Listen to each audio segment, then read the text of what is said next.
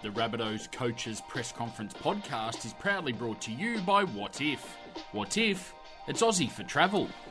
The media spoke with head coach Wayne Bennett after the captain's run this morning. Wayne, can we start off with your reaction to Latrell's suspension? Oh, I know I've had a bit to say this morning. That's it. Moving on.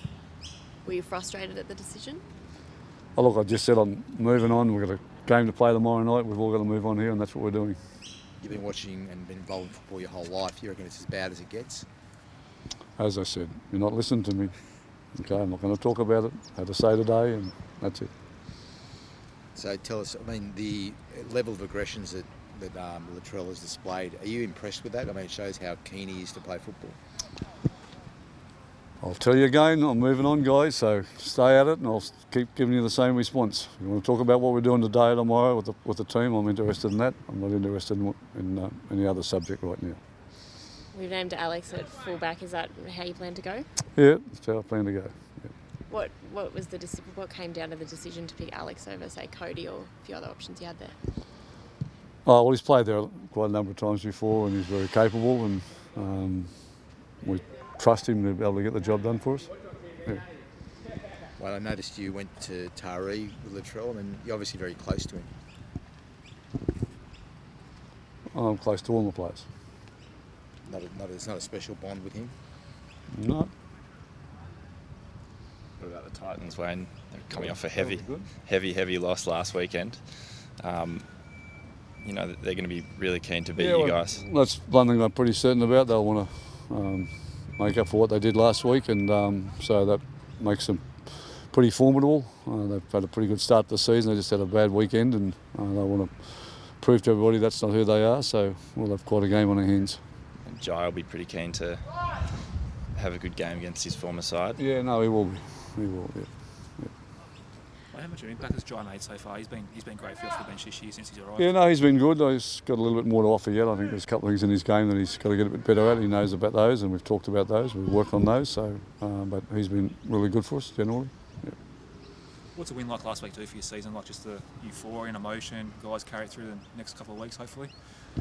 Well, it gives you confidence and gives you belief, and knowing that when you're in that situation, what you can do and what you can't do, and you need those on the season's journey.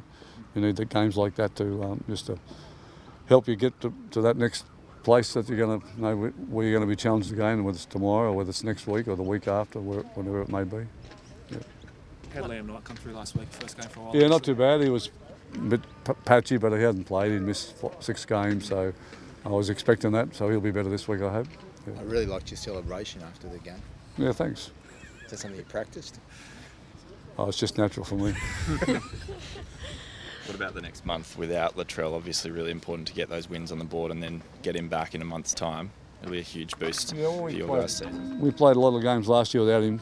You know, we got the job done, and I don't think anybody's lacking any confidence here to be able to move on and get it done. Yeah. Is it true you only go to the movies on Cheap Tuesday, Wayne? That's true, mate. I can't afford it. I'm coaching South Sydney. You know I don't get overpaid.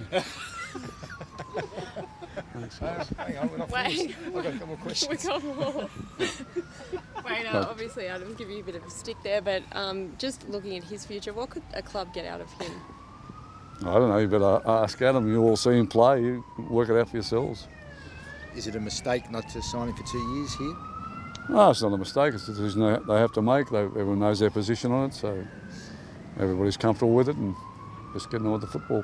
Hypothetically, if you were staying, would you have fought for him to stay? I don't like hypotheticals. I'm not staying, I'm going, so it doesn't matter what I want to do. He seems like a player you can really trust to carry out your plan and do what you need on the field. Yeah, well, he brings calmness. He's a very calm person and very confident in himself, and that allows him to be the player that he is, and the one that makes him so valued. He doesn't mind giving you a bit of stick? No, well, he's got that cheekiness about him, which... Just wanted to ask you a bit about George Piggins too. He's unwell at the moment. What he means to this club? Oh, well, obviously I think going to South Sydney, he is South Sydney. I don't think there's much doubt about that. And as a player and what he did after that, and how the club's still here because of George. One of the real keys to getting him back in when they were kicked out. Yeah, I can't say much more about him. I've only ever met him once, but I know the regard that he's held in here by the club and everybody. He's a huge fighter, isn't he? I mean, everything that he did at the time to bring Souths back, and I guess throughout his career, he was always so tough as well. Well, that's what I always saw him as. I was only a young guy growing up, but I always saw him as that fighter, that guy that just wouldn't give in and wouldn't give up, and he carried that through to keep the club alive as well. So it is his DNA. The Rabbitohs Coaches Press Conference podcast is proudly brought to you by What If?